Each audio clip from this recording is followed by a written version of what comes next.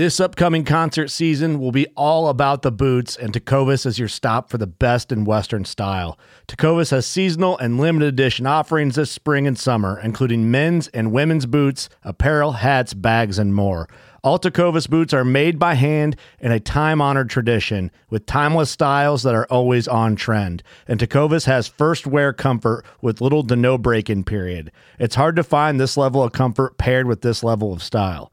Stop by your local Tecovas store, have a complimentary drink or two, that's WCB style, and shop new styles. The smell of fresh leather and friendly staff are at your service. Many stores even have leather custom branding to make your boots truly personalized. And with regular live music and events, there's no in-store experience like it. If you can't make it into a store, just visit tecovas.com. That's TECOVAS.com. They offer free shipping on all boots, as well as free returns and exchanges, and ship right to your door. Go to tecovas.com and find your new favorite pair of boots today. Fishing like a local isn't just about catching fish. It's about connecting with the environment and the people who call it home. It's about hearing the stories and traditions that have been passed down for generations and sharing unforgettable moments with the people you meet along the way. Fishing like a local is having an experience that stays with you forever. And with Fishing Booker, you can experience it too, no matter where you are. Discover your next adventure on Fishing Booker.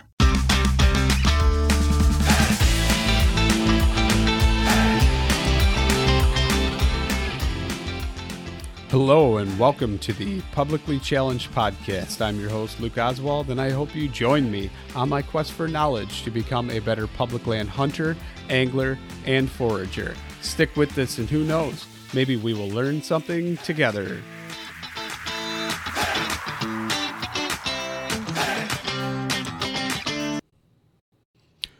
All right, real quick before we get started on the show, I'm just going to talk about Treeline Academy. You've heard me say it. I can't even tell you how many times. Mark Livesay is treelineacademy.net. That's treelineacademy.net. Sign up. Use the promo code PC2020. Save yourself $20. Can't say it enough. It's awesome. Amazing. Most comprehensive e-scouting course out there. Check it out for yourself. Sign up. Use promo code PC2020. And now let's get to the show. All right, so I'm sitting here and I'm talking to Tim Clemens. And Tim, I'm going to let you take it away and introduce yourself. Okay, great. Thanks for having me here, Luke. My name is Tim Clemens. I'm the founder and owner of Ironwood Foraging Company in Minneapolis, Minnesota. And I'm a professional full-time forager. So with that professional full-time foraging, how long do you feel that it took you to where you were comfortable enough to even speculate that you could do that? Well, I think I always had the seed in me that I wanted to do it professionally. And so I hit the books extremely hard. Every day I was out in the field, all seasons, just looking at everything I could, just casted a wide net. I think by the second year, I realized it was something that really charged me up and that I couldn't get anywhere else. And that's when, it was like, this can be a business. This has to be something that other people know. I can't believe other people don't know this. And now it's been about 8 or 9 years, I think. Time is a construct. So yeah, it's been about 8 or 9 years. So you could say that I have like a PhD in it now. If that was college, I'd have a PhD. Or a really lazy master's. I know that your meme game is pretty strong on the old social. And I'm going to say 60% of your memes, I know what the heck you're talking about. The rest of it, sometimes it goes right over my head. But I'm guessing you kind of really pour yourself into whatever you get into and kind of go with it as far as the studies. So it's pretty neat. So how long before you decided to go full time on the foraging thing? Well, I'd say probably 4 years in, I decided to give myself a plan. I set up a 5-year plan and said, you have to do everything possible to learn everything you can before those 5 years are up, because then you're going full time. And, I knew I was going to be taking the forager kind of takes their own life in their hands because you rest upon your own knowledge instead of like a complex, grocery store logistical system. There's nothing standing between you and what you're consuming. So it has to be your knowledge. And I realized that if I was teaching people, then their safety also rested in my hands. So I took that super seriously. And so it probably took me 4 years to realize I needed a 5-year plan, and then I made it. And that started last year. On April 4th was the end of my 5-year plan, and it worked out perfectly. Right into the lockdowns, huh? Right in, yeah. People really wanted to ride. I've never seen more people in the public parks than I did this year. I mean, to say it was probably a 20 or 50-fold increase, I don't think is hyperbole. There was a ton of people out there. Wow, that's crazy. So what was the first thing that you foraged or found on your own that you were confident enough to eat? Good question. I had 2 false starts getting into foraging. So once when I was 7 or roughly there, I ate gooseberry. Didn't know what it was. It just, my child brain was like, you gotta eat that. And so I ate it not knowing what it was, and it turned out fine. It was great. What was it? Forgot what it was. Can you? Gooseberry. Okay, gooseberry. So you ate a gooseberry, and so are gooseberries poisonous? So gooseberries are not poisonous. When you eat them green, they're extremely tart. Okay. And so I really like that. And then that was a false start. I didn't get into foraging after, at the age of 7. Okay. I think I was 18, like 17 to 18, and I was on a jog, and I came across, it was August, and I ran next to a tree that had big orange fruit on it and just covered in it. And I pulled one of them down. It seemed all right. Like, I was not applying any of the safety measures that a forager needs to. But again, I ate this fruit. I looked at it and I said, persimmon? Oh, it has... Was it a persimmon? So this was an American wild plum. Okay. Yeah, Prunus americana. So I one big seed, and that told me stone fruit. So I thought I was fine, and then I had to look it up afterwards, which is not what you should do.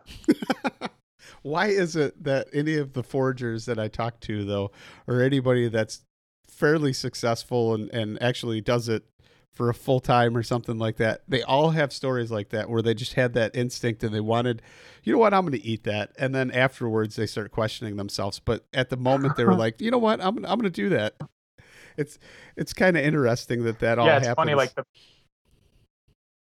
I don't have a poisoning story, but Samuel Thayer is one of the foremost, if not the foremost, foraging author, especially for our upper Midwest. He has 2 poisoning stories where he didn't actually poison himself, but he thought so much about the fact that he may have poisoned himself that he psychosomatically poisoned himself. So he started hyperventilating, lost feeling in his arms. Like, he was like, oh, no, now it's reinforcing that he poisoned himself. And so he I think he went into the hospital, I'm not sure, or he just wrote it out. That's funny. So yeah, those stories are common.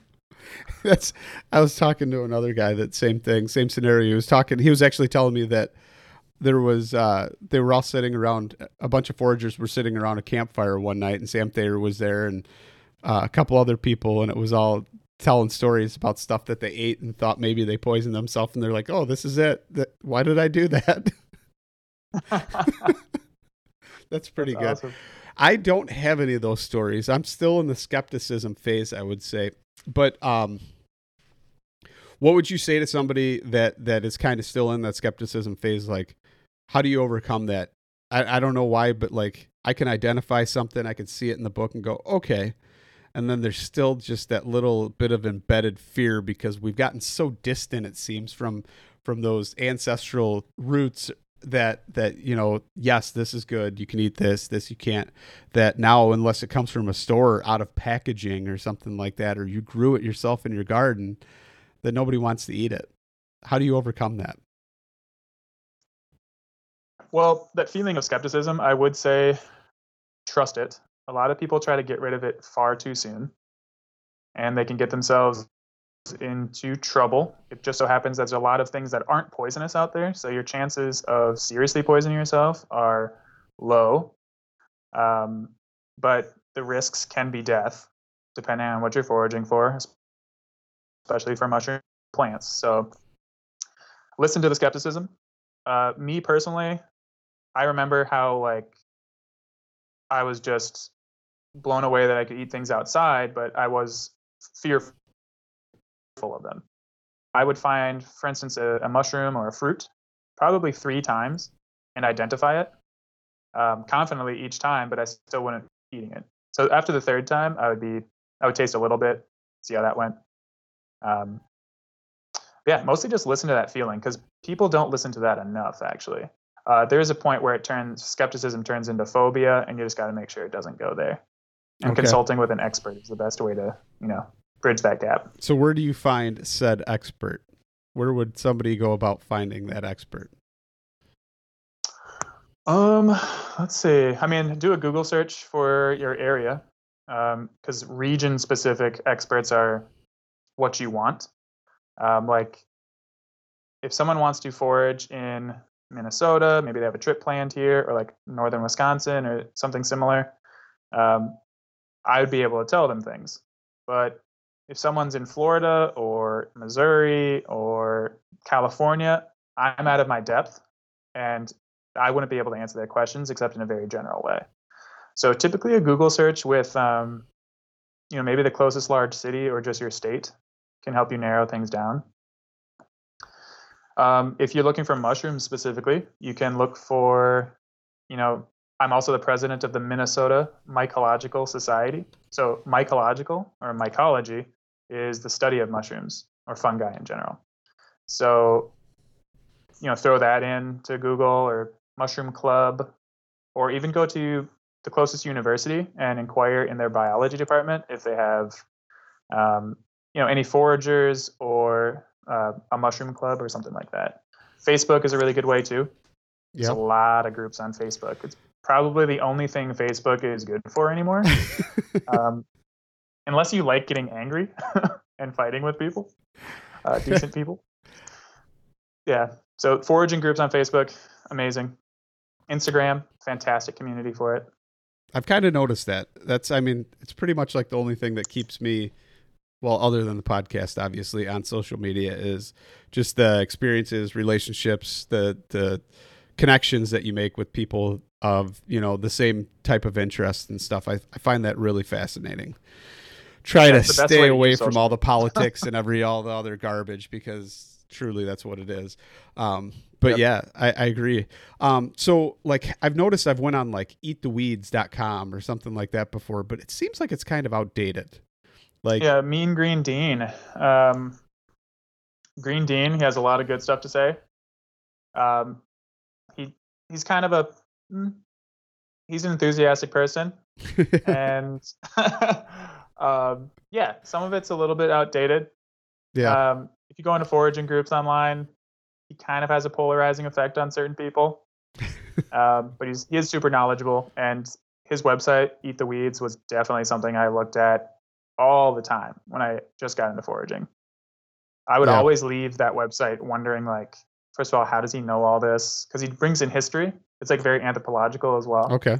Which I value. But I would always be like, wow, I came here looking for one thing and I left with like 20. That's pretty cool. So, when you were talking about how you went out and you started identifying things and stuff like that, you always had the guides in your hand and manuals and stuff. And I know you mentioned Sam Thayer, and I've mentioned it on quite a few podcasts and stuff, and that's pretty much what I use. But was there other resources that you used as well? Yeah. Let's see. Well, the people I took classes with starting out were probably who I really have to give the biggest thanks for, because how you plant a seed or how you start a sapling is probably the most important thing that decides that being's trajectory and their growth and their ability to grow effectively in the long run. And so I learned a lot from my Ojibwe language professor at the University of Minnesota. His name's Dennis Jones. And I have Ojibwe heritage on my father's side, so it really helped make it something that I could connect to on a deeper level. It wasn't just about like, where can I get a free meal? That wasn't bad because I was in college at the time, so free food was my motivating factor in life. But when you connect it to, concepts of deep time, ancestry, just stewardship of the land in general, foraging can become a magic to you and something that allows you to, kind of experience transcendence, which I think our lives lack a lot these days. I mean, nature is this transcendent area. So, sitting in the Iskigamiziganing, which is Ojibwe for boiling sap place. So basically the sugar bush where you make maple syrup, and just learning about how important that activity was to my ancestors and people now. It made the roots go deeper of foraging. So good people are necessary. This like we said, social media, books in general. There's a really good website called fallingfruit.org. I'm not sure if I've never heard of that. What's that all about? Yeah, Falling Fruit is it's like Google Maps, but overlaid over the map is like all the edible food on the landscape. So it's like a KTML file or something like that somebody created that you can add to the Google Maps or something? Or yeah, okay. Basically you can just drop a pin anywhere and you can say, I think it got big with the dumpster diving community at first. Okay. Like they wanted it to be for like foraging plants and like to some level of gleaning. So like someone has extra apples on their tree and they want to give it away. They just throw a pin on their house. They take a picture of the tree, have a little blurb on it saying like, I have too many apples, come take them, ring my doorbell first, you can have them. Then the dumpster diving community got on there. And so it'd be like, Trader Joe's, wait till 11:45. Like, on a Tuesday, you'll get the good stuff. I mean, so it was like that. But then in Minneapolis, somebody added the entire city's forestry department's tree inventory. So all the boulevard trees and all the park trees got put on there. And so it's super cool. You can, I actually found early on, I found a lot of trees that I didn't even know were edible on there. And I was like, oh, those are edible? Throw that into Google. Wow. Like has a ton of edible uses like Russian olive or, tamarack trees or black walnuts. I mean, you can highlight one thing and it'll show you in Minneapolis where it is. Helps with ID too, because if you don't know what autumn olive tree looks like or Siberian elm Siberian elm or a swamp white oak, then you just drive up. You can actually drive up and be like, oh, so that's one of you guys and learn all about it. That is super helpful. What's that called again? It's called fallingfruit.org, and it only works on desktop. The mobile app just isn't quite there yet. That's interesting. So my property is littered, absolutely littered with black walnuts. And I've talked to people before. I can't bring myself to take the time. I don't know. I can't to crack them all and try and hand pick the meat out. And they do take time for sure. Have you ever tried it and it was just too ridiculous or? No, I've tried like a handful of them and then it's like you get the tannins all over you and didn't wear gloves and, big mess, big rookie mistake. I think my only like fun foraging foible story is 2 weeks before my wedding. It was black walnut season. I processed probably a bushel of black walnuts. Were probably 8 shades darker than the rest of me. Your hands? We had, my hands. We had pictures coming up. I was just furiously washing it. Like I was washing my hands with everything I could think of, like my life depended on it, because it did. And just in time, I got my hands clean. But yeah, those will stain everything. The only thing that I've learned that stains more than black walnuts is that POR15, the paint that like locks in rust for like a vehicle, like for painting truck frames and stuff. I got that stuff on me, and I tried to Google any kind of remedy that would work or anything, and every single person said the same thing, and it was time. Time and dead skin is the only thing that will take it off, and that was no BS. It was like, oh my gosh, this is horrible. And you go and like move your arm, and your sleeve comes up, and it's all over. And I actually wore something that like it soaked through the Tyvek, so and got all over my arms. Yeah, should have wore long sleeves underneath it, I guess, but whatever. You live you live and you learn. Yeah, then you want to have a cool story. Yeah, absolutely. So, you like what kind of books did you use then? Like Sam Thayer books? Did you use like a Gary Linkoff book? What, all of the above? What was your go-to references there? Yeah, I actually got a bunch of them around me right now, but I'd say if you want your first book and you live in the Midwest, or even the Eastern United States, Sam Thayer's books. So The Forager's Harvest, get that one. His second one is Nature's Garden, and his third one is Incredible Wild Edibles. The first book actually comes with its own DVD if you get it from their website. And it's just like this insane masterclass that's just on a DVD, so you can pause it, rewind. I mean, it's like probably the most valuable thing ever, and like nobody knows about it.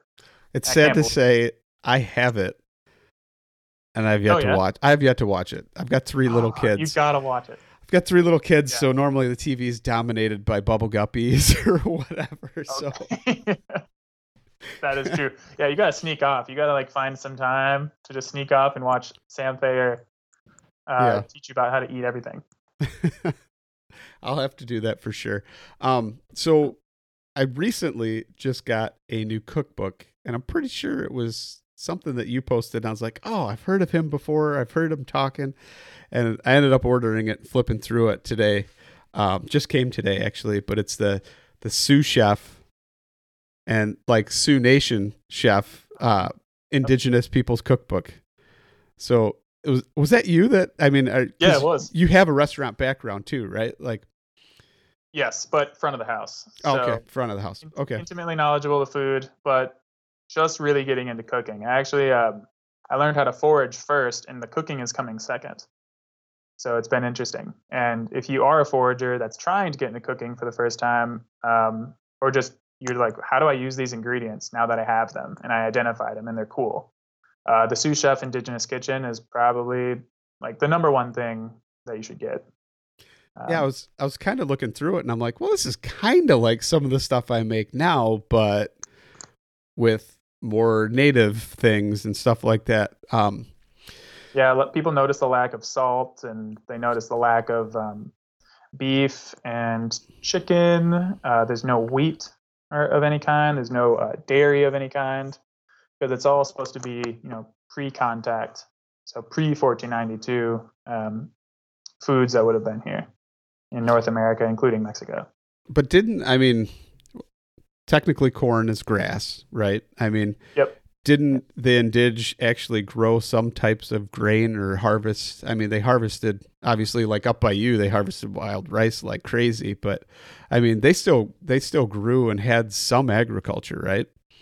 Definitely. The Eastern United States, actually, so in Illinois, you've been to Cahokia, I bet. That's with all the mounds, right? Yeah. Yeah. Long time ago. Yeah. One of the most fascinating places on the planet. And most Americans don't know it exists. It's actually getting a little bit more popular. I've started to see certain science publications posting about it. Like Pop Science, like Bill Nye and stuff. They'll mention it. Cahokia was one of only 10 or 11 places on the planet where agriculture was independently invented.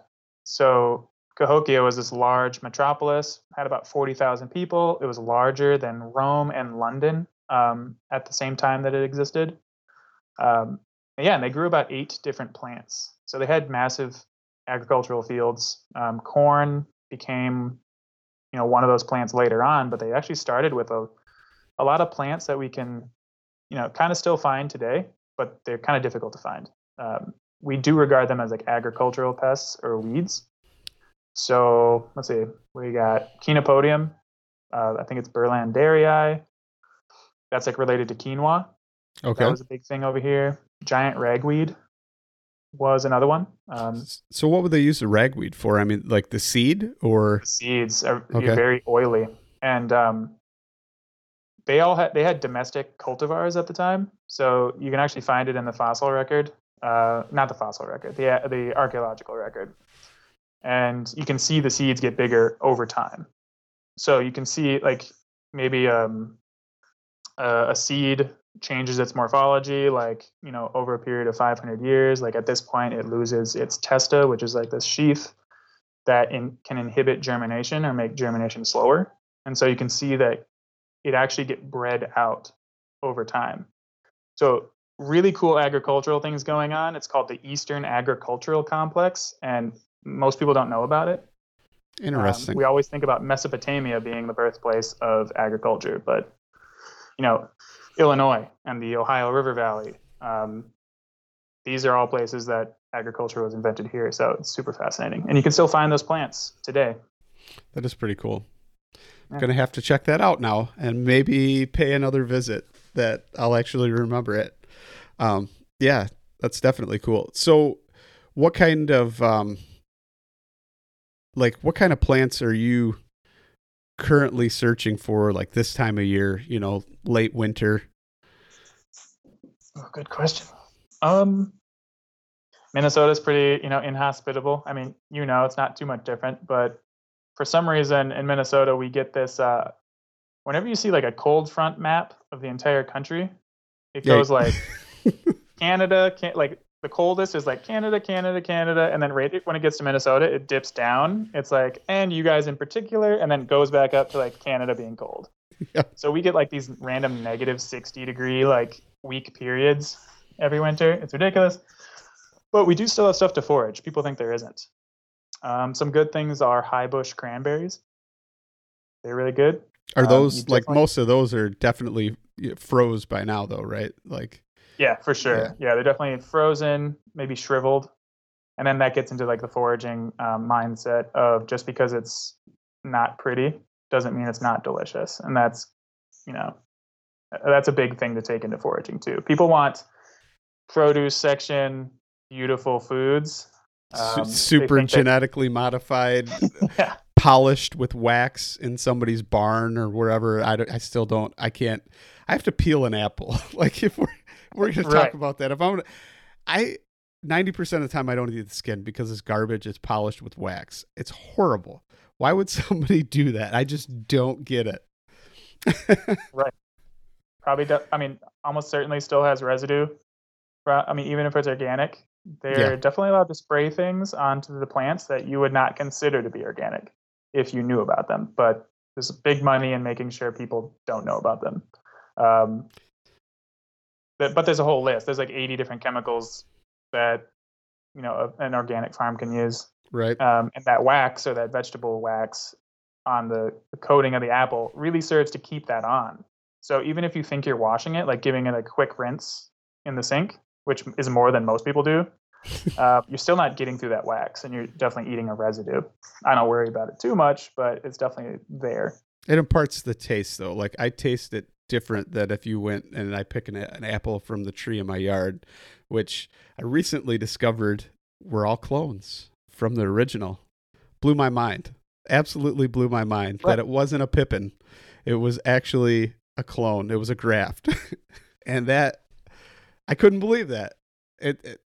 My whole life, I'm like, oh yeah, apple trees, you could probably take a seed, plant it. Absolutely not. It doesn't work like that. Yeah, they don't breed true. Yeah.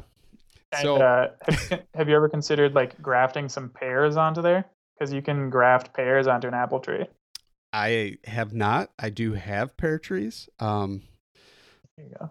But they're not good producers, though. I got to say they are not good producers. I need to find a different variety or something. But bummer. Yeah, we have an ornamental up here that is popular as a boulevard tree, and it's an ornamental pear. I don't know what cultivar or anything like that, but every 3 years you just get more pears than you could, throw at people. That's awesome. That's awesome. Yeah. So let's go back to the high bush cranberries. I'm sorry I totally sidetracked you there and started talking about the That's apples. perfect. But so the high bush cranberries, people don't like them because they don't necessarily look good. and don't want to eat them along with a lot of other things. And you were saying keep that mindset. Is there like other things that you could go into a little bit more in detail about, like, hey, this doesn't always look good at all, but it would still taste good? Yeah, I think another one is that I harvest this time of year that fits that perfectly is the crab apple. I mean, just the name crab apple, people are like, that's not something you eat. Some people think they're poisonous. I mean, and when they look the best, which is in like late summer, fall maybe, they're beautiful. That's not the time to eat them. That's actually when they're the worst. The time to eat them is now in winter when they're still on the tree. They're wrinkly. They might look mushy. In fact, when you squeeze them, they turn to mush. This is the best time to eat them because now they're these tart little packets of sweet applesauce. So are you just ready made for you? So you're just literally taking them, squeezing them in your mouth, and going that way. Okay, not like taking them and making applesauce. And is it true? I got to ask this. That's the only native apple species to the United States, right? Yeah, there's about four. There's about four native apple species, and I believe they're all crab apples. That's interesting. So the other ones came from Europe or brought over from other regions? Yeah, originally Asia. So they're actually not, I don't think they're native. There might be some species that are native to Europe, but I think Asia is actually where apples came from originally, and then they traveled to Europe. So kind of jumped around. Very interesting. There were Johnny Appleseeds elsewhere, I can guarantee. Yeah. I always find that fascinating. The dude goes around taking apple seeds, has no idea what they're going to taste like or anything, grows these little pippins, and starts selling them to people and like, here you go. But I mean, it makes sense, right? Because obviously you need that food source. You're going to take those seeds from those apples and plant more trees just so you can have your own local orchard and do things with it. But yeah, that's a chaotic good alignment. If anybody plays Dungeons and Dragons, that's chaotic good. If I ever heard of someone being that. I do not know D&D, but I'll take your word for it on that one. Yeah, I mean, he's doing good, but he's a chaotic spirit. He's just like, yeah, let's see what happens. So let's kind of talk about, so is there stuff that you can go and identify now easily that when you go back later in the year, you can kind of, okay, that's something very similar, or you know what I mean? Like the different stages of growth look similar throughout. That makes it easy to where like now without a lot of other vegetation around would really, a walk through the woods would behoove you to like go look at it and be like, oh yeah, that's a great plant to, I see it now because there's not all the other, stuff around growing.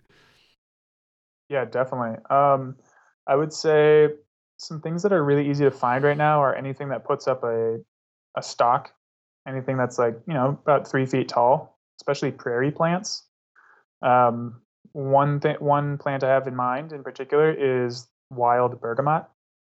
Do you know that one? I do not. I mean, I've heard of it. I've seen it in books, but I've never put two and two together yet as far as actual picture to plant.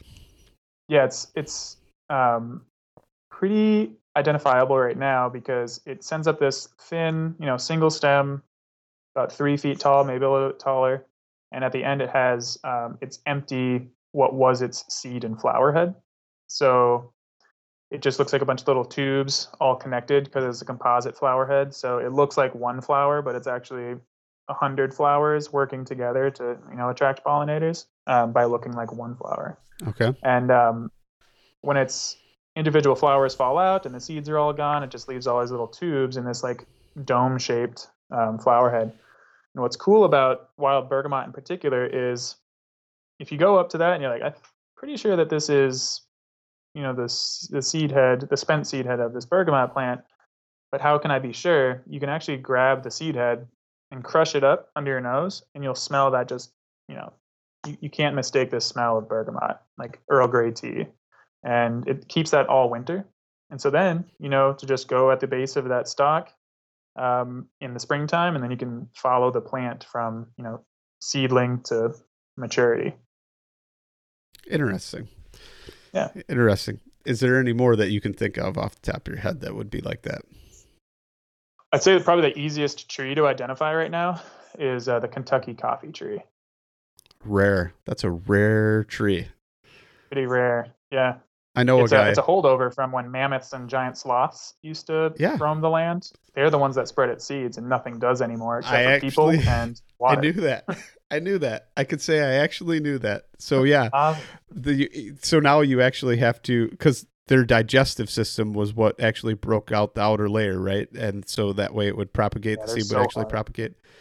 Yeah, I know a guy that has a bunch of those on his property, and Oh, cool. a couple different universities had to got permission, came and collected the seeds for their vaults, so they could have those seeds in their seed vault. So that's pretty cool. So that's they're how I super know about that. identifiable right now because they have these thick pods that just are the only thing on the tree right now. So they kind of stop you. You're like, what is that? And there's nothing really that looks like them if you're paying attention to the details. So let's go into that then. The Kentucky coffee tree and the beans on the pod, technically not beans but seeds. So what are you doing with them? Yeah, what I do with those, and disclaimer on this one is I only know one other person that does this, and it's Alan Burgo. So Okay. we both have experience with this. We both haven't been hurt by it. We're both reasonably sure it's safe, but I'm definitely not going to like tell everybody to go eat these without using your own caution. So just disclaimer. But what I use them for, well, first let's get to what everybody uses them for, and that was how it got its name, the Kentucky coffee tree. So you take the mature seeds out of the pod. The pod has turned brown. You open it up, it's gooey and green, and you'll see, anywhere from probably 1 to 5 or 6 marble-sized, very hard brown seeds. And what you do with those is you gather up a bunch, enough to fill like a baking pan, and then you roast them for like 4 hours. Something ridiculous, just so they'll explode. It'll sound like gunshots in your oven, and then you're left with this like charred mess that was used as a coffee extender. So much like chicory was used in Louisiana. It's not really like coffee. It's more like it makes a dark tea. It doesn't have any caffeine in it or anything like that. It's just used to bulk up your coffee that was hard to get when the area was the frontier. So it's kind of like the pencil shavings that a lot of people drink. I'm not naming any name brands or anything like that out there, but we know some of them may have toasted barley or some other things in them. That's all I'm going to say with that, because I roast my own coffee. So I'm kind of a coffee snob.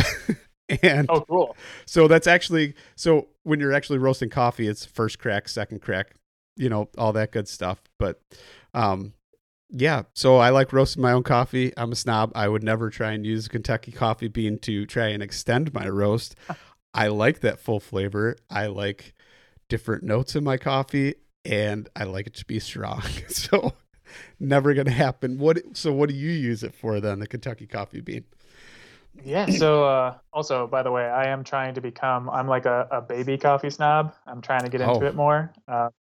Actually, the quarantines took away my outlet for that. We had a really cool coffee shop here in Minneapolis called Botany Coffee. Just a small little place, but they did everything really well. And then they had to close down. So I don't have like my Ethiopian or my Guatemalan coffees anymore. Oh, dude, you could totally get all that still. You just got to roast it on your own. Yeah, I have a lot of, you know what? I probably will get into that. Hopefully my wife doesn't hear this. I already do so much stuff. But yeah, what I use the Kentucky coffee seeds for, and why I actually kind of changed the name of the tree, I just call it the coffee nut tree instead of the Kentucky coffee tree. Mostly because out of state pride, we're in Minnesota. So, giving Kentucky credit for the trees here doesn't make sense. So I call it the coffee nut tree. And why nut makes sense is those seeds can be nuts, basically. And so instead of roasting them into, what would you call it, an Italian roast? What's the darkest roast of coffee? Well, you get into like a Vienna roast or a French roast would be your darkest. I believe Vienna is the darkest, which is technically burnt. It's almost ash. Yeah. It's almost ash. But Oh, that makes sense. So what do you? So yeah, instead of doing that, I do like a blonde roast of these nuts, and you kind of have to do it by feel. I have no numbers for people to follow if they want to do it, but you set it to 250 or so, and then those nuts you wait like about 40 minutes, and you start cracking them open with a nut cracker one at a time at about the 45-minute mark. And when you crack them open, initially they will be yellowish white in color, and they'll smell like green bell peppers. Interesting. And that's, yeah, pretty interesting. Very green, scented. They also taste green, and they'll kind of dry your mouth out, and they're arguably poisonous at that stage. So Okay. at 45 minutes, you'll probably crack it open, and it will look decidedly more yellow. That means you got to keep going. What you want is kind of like a blonde, like is the light version of a brownie called a blondie?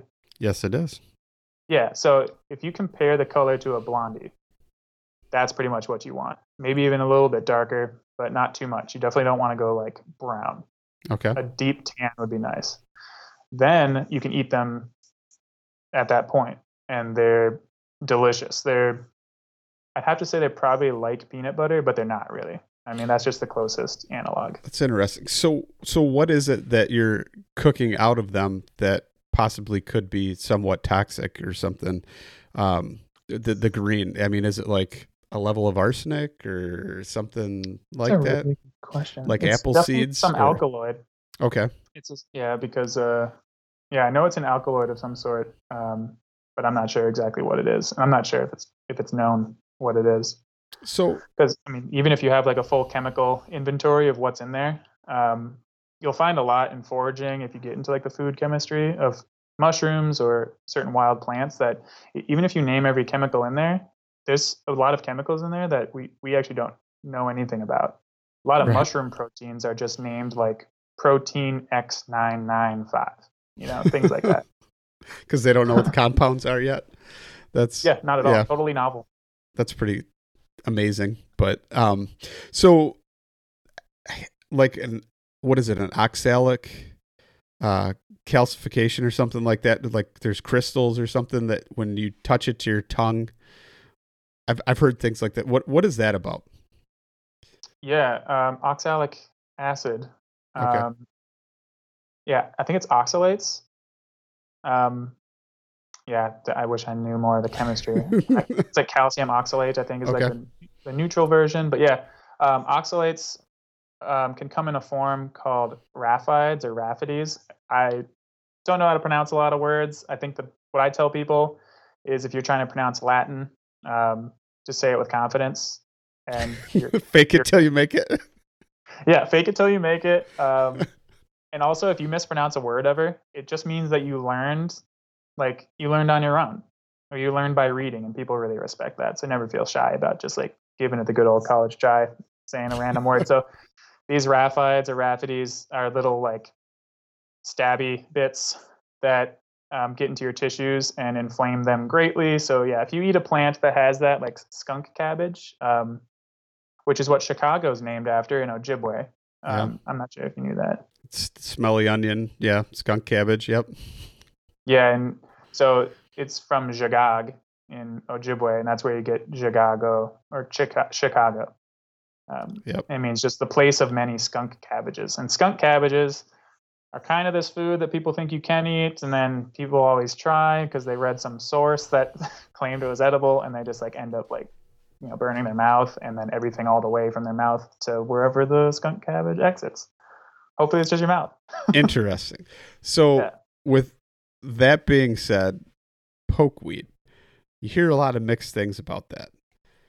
Is it actually edible or not? Well, I guess I shouldn't say edible, definitely, because everything is edible, right? But whether or not it has any ill effects to you is a different story than whether or not it's edible.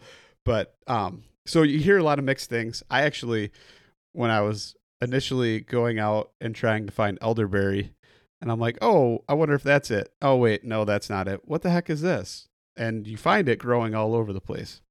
So, like leaves, stem, and then, of course, the berries, which probably don't taste good. I'm not going to say I know whether or not they taste good or not, because they do not taste good. But so is it edible? So yeah, with caution, I would say it is a toxic plant, but we eat a lot of toxic things that we just make edible, either by specifically changing the chemical nature of the plant, or of the item, typically by cooking. Renders a lot of plants safe, but a lot of them, can't be made safe by cooking. So maybe people dry them or, expose them to some sort of natural acid like vinegar. I mean, there's like all these things we do and we kind of take for granted. I mean, like even raw kidney beans can kill you if you eat them, but nobody goes down the bean aisle and is like, oh, scared of the kidney beans. We just Right. know that we cook them. And who's eating a raw kidney bean, honestly? Or a truly yeah, raw almond, for that matter. Yeah. Oh, Yeah. exactly. And so pokeweed or Phytolacca americana, they are edible with proper preparation, and you have to pick them at the right stage. I've actually only eaten them once. They're not a big thing here in Minnesota. And the one time I had them was in Michigan. And I had the spring greens, and they were boiled, I believe, multiple times. Yep. But they were delicious. I'm here. I'm alive. So how do they prepare the greens then? Like how? Yeah, so I believe we just went out and picked them and then boiled them in I think 2 changes of water. So you start from cold water each time, put the leaves in, bring it to a boil it for 10 minutes, and then pour that water out and start that process over again. And yeah, they were good. I do hear that you can eat the berries. You just can't eat the seeds. And so that's a mistake people make when they do get poisoned by it. These are more Appalachian traditions that I'm not the best person to ask about, but I did find a pokeweed plant, actually 2 of them, growing in my yard in our new house. So I'm pretty Nice. excited to experiment. I've got quite a bit growing around my property as well. Different Cool. hedgerows and stuff poking out of it. So I don't know. Maybe I'll play with it. My favorite places. Hopefully I don't die. But speaking of that, then, like in talking about changes of water, you always hear like milkweed, you need to change the water, 3-4 times. Is that really true? Do you really have to do that? Or is it one of those things that somehow somebody mistakenly maybe took dog bane instead and did that and had ill effects, and that's why they now tell you to change the water? I don't know. I've heard things like that to where maybe you don't have to change the water as much. I don't know. Yeah, I don't think, in my experience, you don't have to change the water. I can absolutely believe someone mixing it up with dog bane because they look so similar. It's really like if you're going on visual cues alone and you're kind of casually harvesting, I could see someone harvesting dog bane at the early stages, right? Yeah. It look like milkweed. Yeah. Except one's got like a pith and one's hollow though. So right. And then one is a little bit furry and one's like totally smooth. Dog bane is totally smooth. Its stem is, and a little then bit milkweed. Of red. Yep. If you're talking about common milkweed. Yep. Asclepias syriaca. That has a little bit of like texture to its stem. It doesn't branch typically. Dog bane branches in maturity. So that's another good idea you've had feature. Common milkweed has pink flowers, very distinctive flowers. And then dog bane has like greenish, subdued white, very small flowers that you almost won't notice. It's bitter tasting, and common milkweed isn't. So would you taste the milkweed sap on its own? Yeah, you can do that. You're not gonna get sick from it. I wouldn't drink like a shot of it, but you can definitely dab it on your tongue, and you'll taste that it has no taste or mild, and whereas the dog bane's gonna be bitter. So with that being said, then So you just take your milkweed pods and fry them up or put them in a stir fryer or something like that without even doing any boiling or changes of water? Um, so I've had these prepared for me, and I only made one small one time. So I haven't gotten into the cooking. Like I'm kind of like I know the ingredients, and now it's time to revisit the ingredients and actually cook them for myself. Okay. Alan Burgo actually has a really good has multiple really good milkweed recipes on his website, Forager Chef. So like, cause I've taken the pods and I've boiled them with just one change of water, but I'm still kind of wondering if it's possible that I don't even need to boil or blanch them in the water. Yeah, I think for best results, and this is just going off Alan's recipe, and my half memory of it is blanching is important first to get the best results. Um, when I make it, I do plan on making it into a stir fry, so that's going to be happening this year. Because I was also thinking about like jalapeno popper type, and even sliding like jalapeno inside of the pod and then breading it and deep frying it. So I don't know, just experimenting. So then you get like the cheesiness that of inside the part's supposed to be like a cheese. Yeah. Well, I mean, Yeah. let's be real. It does nothing tastes quite like cheese, but it's For sure. it's definitely got like a cheesiness, kind of like a ground mustard seed with like some yeast has kind of the same taste as a cheese. I do love food, so Yeah. yeah. So like you could do a little bit of replication with like some nutritional yeast and Oh, some ground mustard seed, but it's still not the same as cheese. But I feel that because I have an identical twin actually, and he has been like on and off again vegan for a few years here now, and so I am trying like the nutritional yeast, or I think he made like some attempt at like I don't know tempeh or seitan, whatever these like tofu alternatives are, and he made like chicken wings, but it sounds terrible. It sounds oh, it absolutely was. terrible. I feel bad for vegans. I really do. And I think the worst part is like most of them, it's an ethical choice, right? It's not because they're disgusted by the meat or whatever, but commercial farming when it comes to even agriculture and livestock, it is gross. It truly is. But I mean, if they had the time to hunt or do that, I think most of them would actually change their mind on the ethical aspects of it. Yeah, I've had a lot of vegans be very supportive in terms of like hunting um, your own food. It's almost like a you know, well, they accept that more than they like the factory farms. It's almost more natural. It's like I think they realize humans are animals, and we do have a place. Like we're not truly outside of nature; we're within it. We've just kind of like made this niche very specific and very built up and over engineered almost. But like hunting gets you back and fishing gets you back to like, semi participating in that like natural cycle. So I think a lot of vegans can be kind of courted in that way, to not be so critical of hunting or fishing. Yeah.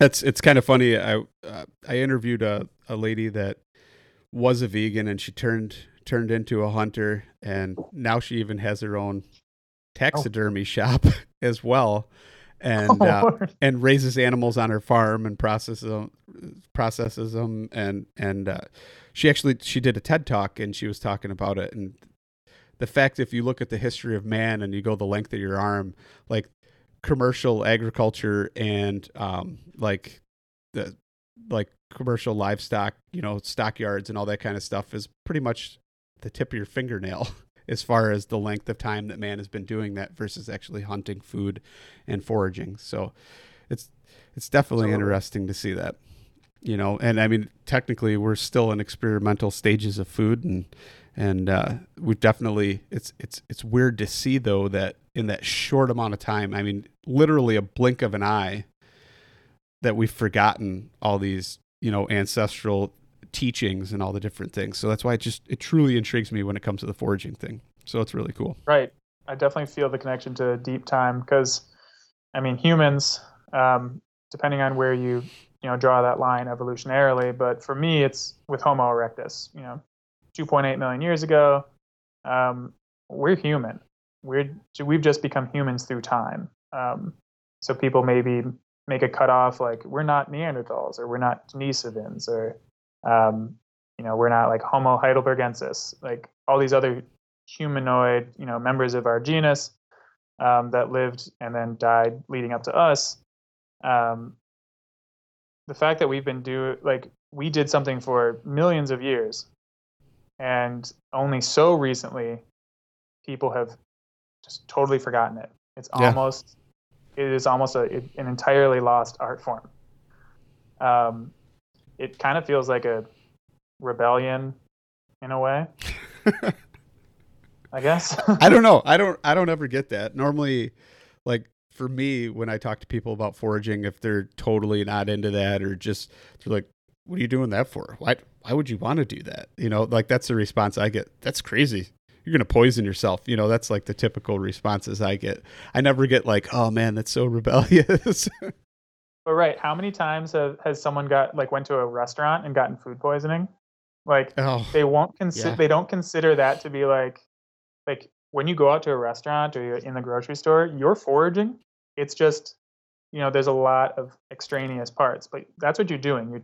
You're finding a food source on a landscape and then you're exploiting it, right? Sure. You're consuming it. So if you go to that shoddy buffet and you eat that, there's seafood and you're like, oh, how long has that been out? And you still eat it. Well, you just made a foraging choice and you made yourself sick. They didn't necessarily make you sick. And so foragers we own up to the fact that we are the ones choosing our food, And so like I said, I've never poisoned myself, but I have gotten food poisoning at a restaurant. So yeah, which I think we all have, right? Yeah. Yeah. Right. So with that being said, I think that's probably a good point to wrap it up and end this. But before we go, one more time, I'd like you to tell people where they can find you, reach out to you, take classes, all that kind of stuff. Cool. Yeah. If you are in the upper Midwest or you plan to be, if you're going on a trip to the Boundary Waters, and you want to learn about foraging in our area, you can find me at ironwoodforaging.com. That's my business. Or you can find me in my spicy nature memes at mnforager on Instagram. Yeah. All right. I appreciate it. Thanks for coming on and sharing with us. Thank you for having me. Have a good night. You too.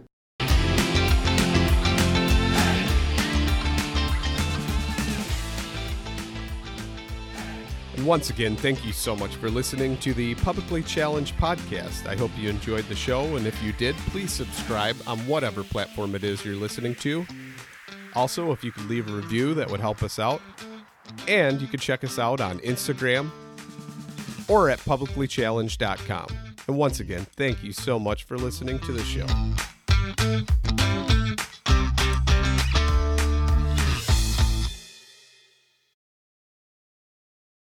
I'm Will Cooper, host of HuntStand's Make Your Mark podcast. If you haven't already, download the free Waypoint TV app to listen to our podcast and watch the original films from HuntStand Presents, anywhere, anytime, and on any device. A life that has the stories to back it. A life to be proud of. It's a Winchester life. Yeah, baby. 6'8" Western. Oh, mule deer, baby, right there. Tune in every Tuesday at 7 p.m. Eastern on Waypoint TV.